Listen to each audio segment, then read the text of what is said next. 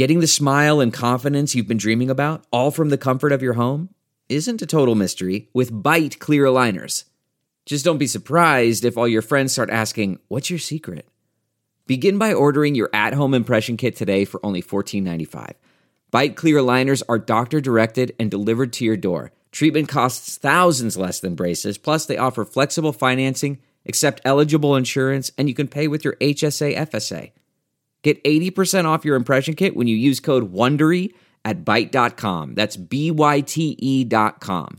Start your confidence journey today with Byte. Delve into the shadows of the mind with Sleeping Dogs, a gripping murder mystery starring Academy Award winner Russell Crowe. Now available on digital. Crowe portrays an ex-homicide detective unraveling a brutal murder he can't recall. Uncovering secrets from his past, he learns a chilling truth. It's best to let sleeping dogs lie. Visit sleepingdogsmovie.com/Wondery to watch Sleeping Dogs, now on digital. That's sleepingdogsmovie.com/Wondery. CarMax is putting peace of mind back in car shopping by putting you in the driver's seat to find a ride that's right for you. Because at CarMax, we believe you shouldn't just settle for a car. You should love your car. That's why every car we sell is CarMax certified quality, so you can be sure with upfront pricing that's the same for every customer. So don't settle. Find love at first drive and start shopping now at CarMax.com. CarMax, the way car buying should be. From the Jill Schwartz Memorial Library here in the wilds of Connecticut, this is Obscure, the podcast in which I read Jude the Obscure out loud and comment on it as I go. I am your friend, your pal, your ear lover, your literary professor emeritus mansplainer-in-chief, Michael Ian Black. It is, as always, a delight and joy to join you as we gallop through these final pages of Jude the Obscure. And when I say final, there's a lot more. We're not going anywhere today, we got several more episodes here, but I can tell by my tattered copy, Penguin Classics, Jude the Obscure, we're now into the 400s, and let me tell you, we do not get out. Okay, we do not arrive at the 500s, so we are nearing somewhat the end, and we'll all be the better for it, because I said in the beginning, the very, very beginning of this podcast journey, when we have finished reading Jude the Obscure together, you will be able to say at any gathering of significance that you have read Jude the Obscure, or at least you have listened to me read it, which amounts to the same thing. And then the people that you are with will look at you and go, okay, great. And you will then feel a little foolish because you have invested so many hours along with me into this for no purpose greater than bragging rights and being able to say that you have done so. But why do things have to have a purpose? The point is we're enjoying ourselves, you and I, as we traverse along the cobblestone paths of Christminster.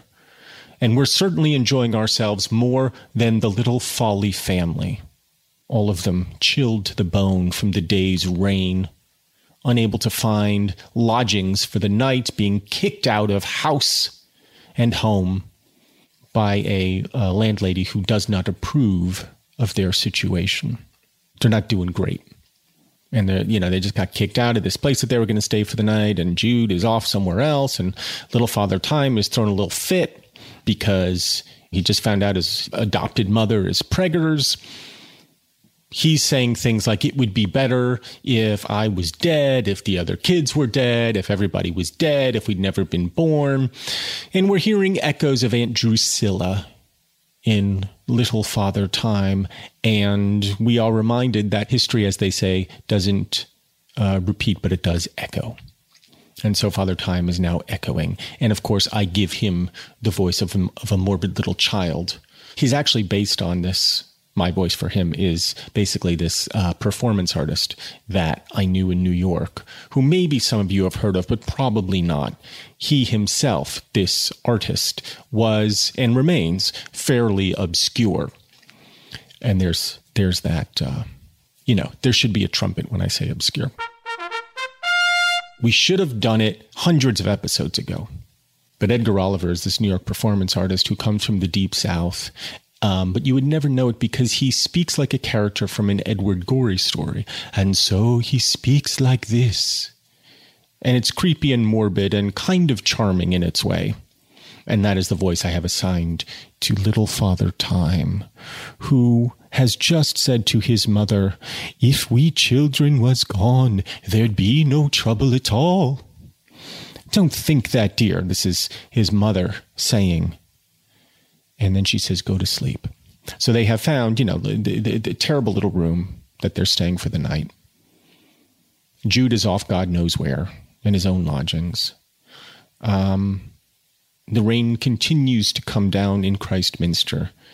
Things are rather bleak at the moment, but let us pick up the story. The following morning, she awoke at a little past 6 and decided to get up and run across before breakfast to the inn which Jude had informed her to be his quarters, to tell him what had happened before he went out. She arose softly to avoid disturbing the children, who, as she knew, must be fatigued by their exertions of yesterday. She found Jude at breakfast in the obscure tavern he had chosen as a counterpoise to the expense of her lodging, and she explained to him her homelessness. Never good. Never good when you have to go find your husband to tell him that you and your children are homeless. That's just not a great conversation, particularly when Jude is sitting there in all his finery, eating his fine, full English breakfast, just gorging on beans and cornflakes. He had been so anxious about her all night, he said. Somehow, now it was morning, the request to leave the lodgings did not seem such a depressing incident as it had seemed the night before, nor did even her failure to find another place affect her so deeply as at first. Jude agreed with her that it would not be worthwhile to insist upon her right to stay a week, but to take immediate steps for removal. So the landlady kicked her out. She's like, "Let me just stay for the night." The landlady's like, "Okay, fine, but you got to go. You got to go and take your morbid little children with you. And there'll be no beans and cornflakes for you. You must all come to this inn for a day or two," he said. "It is a rough place, and it will be not so nice for the children, but they have pinball machines and Space Invaders." He didn't say that. "But we shall have more time to look round. There are plenty of lodgings in the suburbs, in my old quarter of Beersheba. Have breakfast with me now you are here, my bird. You are sure you are well? There will be plenty of time to get back and prepare the children's meal before they wake. In fact, I'll go with you." She joined Jude in a hasty meal, and in a quarter of an hour they started together, resolving to clear out from Sue's too respectable lodging immediately. On reaching the place and going upstairs, she found that all was quiet in the children's room and called to the landlady in timorous tones to please bring up the tea kettle and something for their breakfast. This was perfunctorily done, and producing a couple of eggs which she had brought with her, she put them in the boiling kettle and summoned Jude to watch them for the youngsters while she went to call them, it being now about 8:30. So, as I said, no beans and cornflakes for you. She had to bring her own eggs. All she got was a tea kettle and a little water to boil the damn eggs. And she's saying, "Jude, watch the eggs. I got to get these fucking kids up." Jude stood bending over the kettle with his watch in his hand, timing the eggs so that his back was turned to the little inner chamber where the children lay. A shriek from Sue suddenly caused him to start round. He saw that the door of the room, or rather closet, which had seemed to go heavily upon his hinges as she pushed it back, was open. and that Sue had sunk to the floor just within it. Oh, this isn't good. Oh, this isn't good. Whatever's happening isn't good. I'm telling you right now. Little Father Time said he was going to basically he said he was going to either murder himself or murder their kids. And now Sue is on the floor.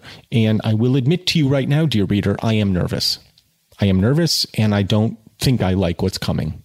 And I feel like maybe I should just end now, because I was in a good mood as we started this podcast.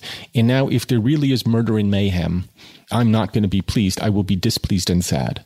And although I have known in my bones that this was coming to a tragic end, if there is indeed tragedy in the following paragraphs, I'm telling you right now, I am not emotionally prepared. I don't know what to do here, because I don't want to read something devastating about children. Oh, God. Sue had sunk to the floor just within it. Hastening forward to pick her up, he turned his eyes to the little bed spread on the boards. No children were there. Okay, that's not so bad. The children are missing, okay? The children are gone. That happens all the time. Kids, run away from home. Little Father Time has taken them on an excursion to the fair, where they're going to run the maypole and ride the tilt-a-whirl. Let us assume that is all that is wrong, okay? Let us not assume the worst just yet. Let's just eat our eggs and drink our tea, and then, when that is accomplished, we'll go outside and we'll call for the children, and I'm sure they will come round immediately. He looked in bewilderment round the room.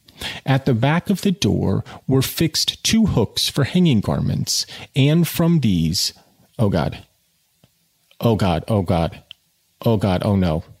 At the back of the door were fixed 2 hooks for hanging garments, and from these the forms of the 2 youngest children were suspended, oh God, by a piece of box cord round each of their necks. Oh, Jesus Christ. Oh, no. No. Oh, boy. Oh, no. While from a nail a few yards off, the body of little Jude was hanging in a similar manner. An overturned chair was near the elder boy, and his glazed eyes were slanted into the room, but those of the girl and the baby were closed.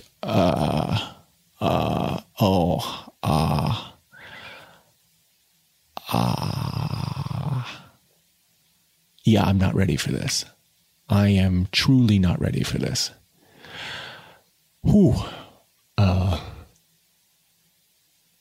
Here's the thing. I know. There's no. First of all, this was unearned. Okay?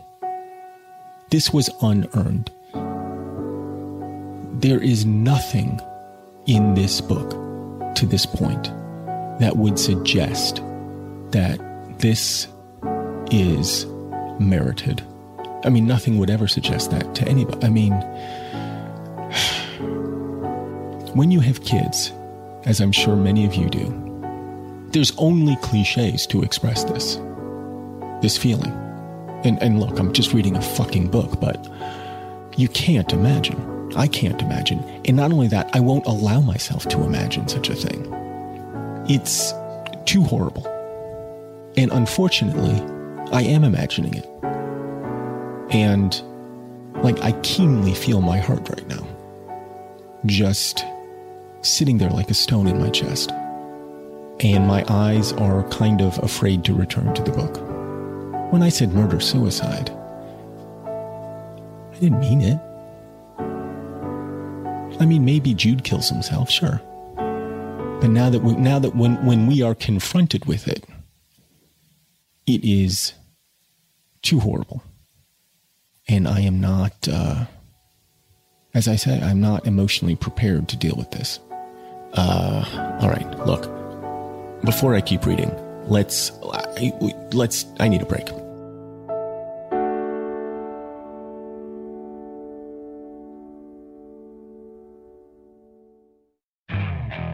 Okay, picture this. It's Friday afternoon when a thought hits you.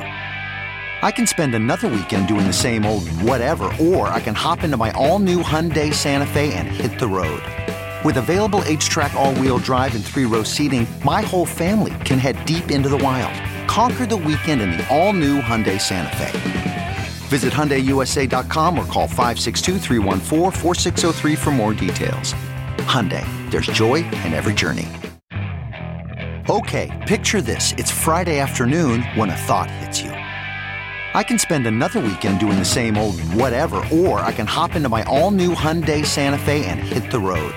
With available H-Track all-wheel drive and 3-row seating, my whole family can head deep into the wild. Conquer the weekend in the all-new Hyundai Santa Fe. Visit HyundaiUSA.com or call 562-314-4603 for more details. Hyundai, there's joy in every journey. Okay, picture this. It's Friday afternoon when a thought hits you.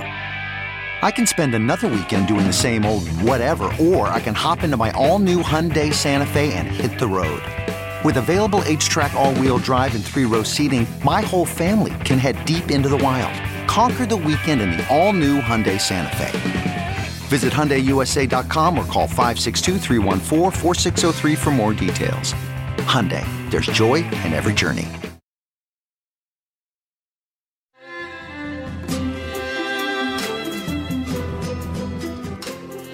Hi, we're back on Obscure. I'm going to keep reading. I can't say I'm looking forward to it.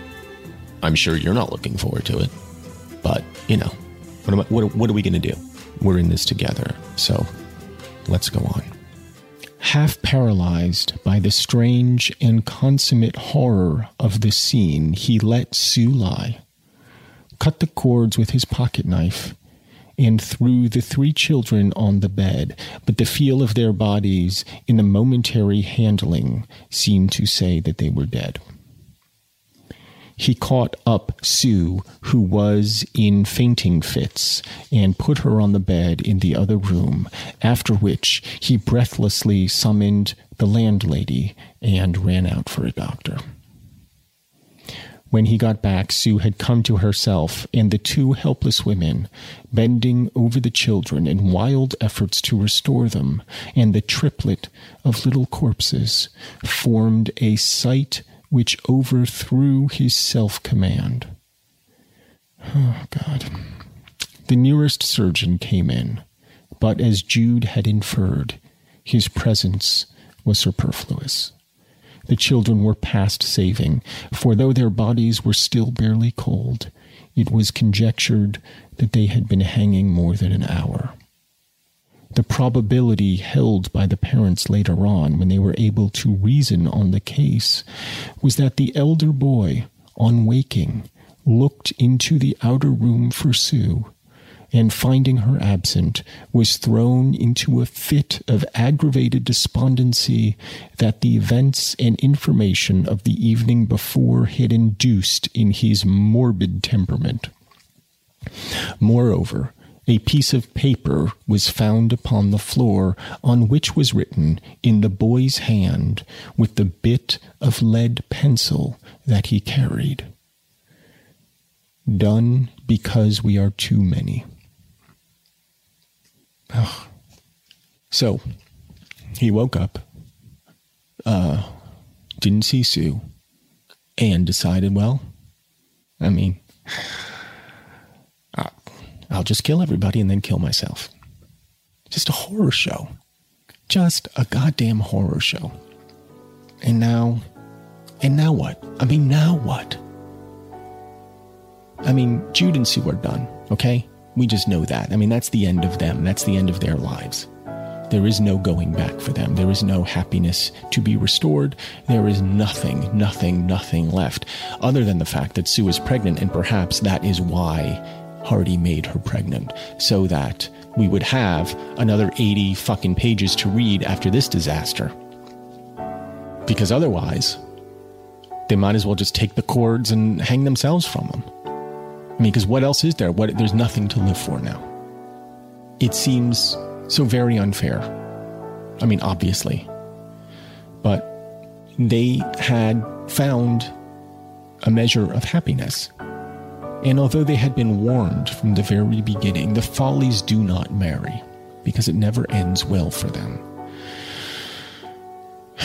And though Jude had been confronted with the spot where his own relatives had been hanged, I think an uncle or something had been hanged there in Marygreen, it seems unfair that he had shed every preconception he had about his faith and about the strictures of his life. He had changed himself into a person who could be happy, only to discover this bottomless well of despair. So they've just read Jude Jr.'s suicide note, done because we are too many. At sight of this, Sue's nerves utterly gave way, in awful conviction that her discourse with the boy had been the main cause of the tragedy, throwing her into a convulsive agony which knew no abatement. They carried her away against her wish to a room on the lower floor, and there she lay, her silent figure shaken with her gasps, and her eyes staring at the ceiling, the woman of the house vainly trying to soothe her. Well, at least they got a few more hours of lodging out of the deal, right? They could hear from this chamber the people moving about above, and she implored to be allowed to go back, and was only kept from doing so by the assurance that if there were any hope, her presence might do harm, and the reminder that it was necessary to take care of herself lest she should endanger a coming life. Her inquiries were incessant, and at last Jude came down and told her there was no hope. As soon as she could speak, she informed him what she had said to the boy, and how she thought herself the cause of this. No, said Jude. It was in his nature to do it. The doctor says there are such boys springing up amongst us, boys of a sort unknown in the last generation, the outcome of new views of life. They seem to see all its terrors before they are old enough to have staying power to resist them. He says it is the beginning of the coming universal wish not to live. He's an advanced man, the doctor, but he can give no consolation to. And he interrupts himself. Jude had kept back his own grief on account of her, but he now broke down. And this stimulated Sue to efforts of sympathy, which in some degree distracted her from her poignant self-reproach. When everybody was gone, she was allowed to see the children. The boy's face expressed the whole tale of their situation. On that little shape had converged all the inauspiciousness and shadow which had darkened the first union of Jude, and all the accidents, mistakes, fears, errors of the last. He was their nodal point, their focus, their expression in a single term. For the rashness of those parents he had groaned, for their ill assortment he had quaked, and for the misfortune of these he had died. So Hardy's blaming them. Hardy's saying, yeah, I killed your son and it's your fault. And I killed your other two kids and that's your fault too. Because of your accidents, mistakes, fears, and errors, and the inauspiciousness and shadow which had darkened your father's first marriage. And this is the result. A bad marriage led to this, and then a good marriage cemented the deal. But listen to this from the doctor. There are such boys springing up amongst us, boys of a sort unknown in the last generation, the outcome of new views of life. They see all its terrors before they are old enough to have staying power to resist them. How horribly do those words resonate with us today? How horribly, as we see school shootings, do those words resonate? It's not just the terrors of life. It's also the hopelessness of life, the frustrations of life, and the inability to see oneself out of the blackness. It is the beginning of the coming universal wish not to live. Well, I think fortunately for us, that prophecy has not been fulfilled. We all, almost all, desire to live and to live peaceably and well. But we certainly see the symptoms of that prophecy. We certainly see the edges of our culture frayed and burned. And I think a lot of us feel like perhaps it's getting worse. Maybe we have always felt that way, that it is always getting worse. And maybe we are right. Maybe it is always getting worse. Maybe the prophecy just hasn't quite come to fruition, but we sense that we are getting closer. And at the same time, he's asking, Hardy, what is the cause of this universal wish not to live? And we have concerned ourselves with this question from the very beginning of the book, when we saw that the church itself in Mary Green, the ancient church, had been demolished and replaced by something cheap and new. When even the pig farmers must move to Australia to find a new way to live because the mechanization of work has robbed people of their agency. And slowly, the old life is beginning to fade, replaced by something new and harried and brutish. Jude has certainly found himself displaced and feeling the changes of his own society imposed upon him. He has tried to get ahead of it. He went to Christminster to get an education. And now it looks like he is. It is an education that he did not want, but it is an education nonetheless. And what is he learning? Hard to say. He's learning that you can't outrun who you are. You can't outrun what appears to be your destiny. Perhaps you can only modify it in degrees.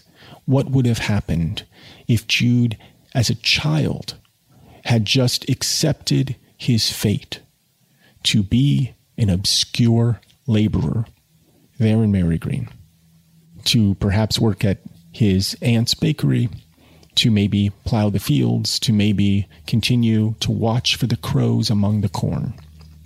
What would have happened if he had just contented himself with his own sad lot instead of getting pretensions of thinking he could do better?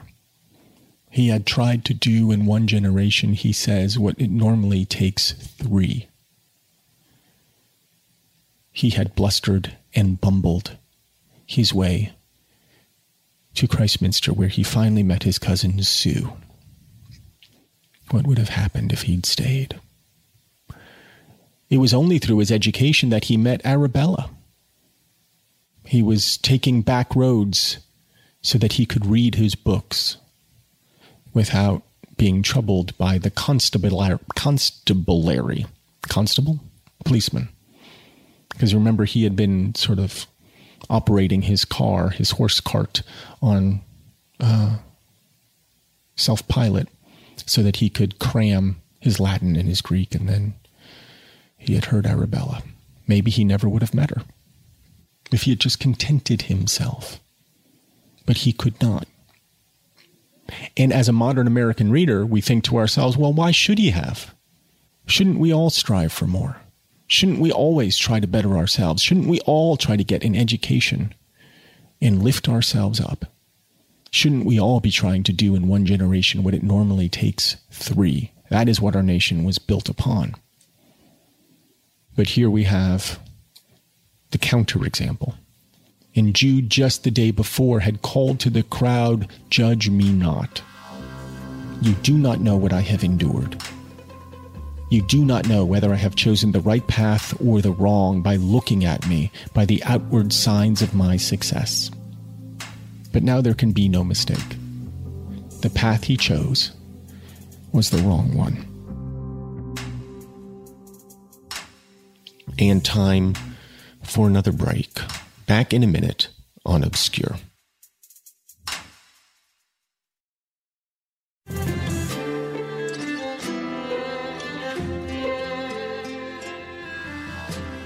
Back on Obscure, and we are having a tough time this episode, aren't we? Let's just read a little bit more before we wrap up, and then we'll curl up in a fetal position. When the house was silent, and they could do nothing but await the coroner's inquest, a subdued, large, low voice spread into the air of the room from behind the heavy walls at the back. "What is it?" said Sue, her spasmodic breathing suspended. "The organ of the college chapel. The organist practicing, I suppose. It's the anthem from the 73rd Psalm. Truly, God is loving unto Israel." Now, how loving is he? She sobbed again.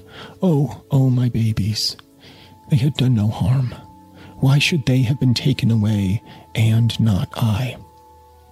There was another stillness, broken at last by two persons in conversation somewhere without.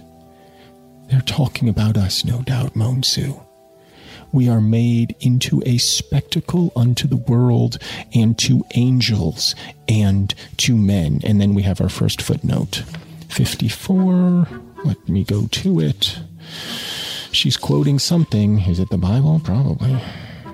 Corinthians. She's quoting Corinthians. "We are made a spectacle unto the world, and to angels, and to men." Yes, you are, Sue. Yes, you are. Jude listened. "No, they are not talking of us," he said. "They are two clergymen of different views, arguing about the eastward position." Another footnote, 55. "The two clergymen were discussing which way the priest should face at the altar during the celebration of the Eucharist, a matter to which great theological importance had been attached by some.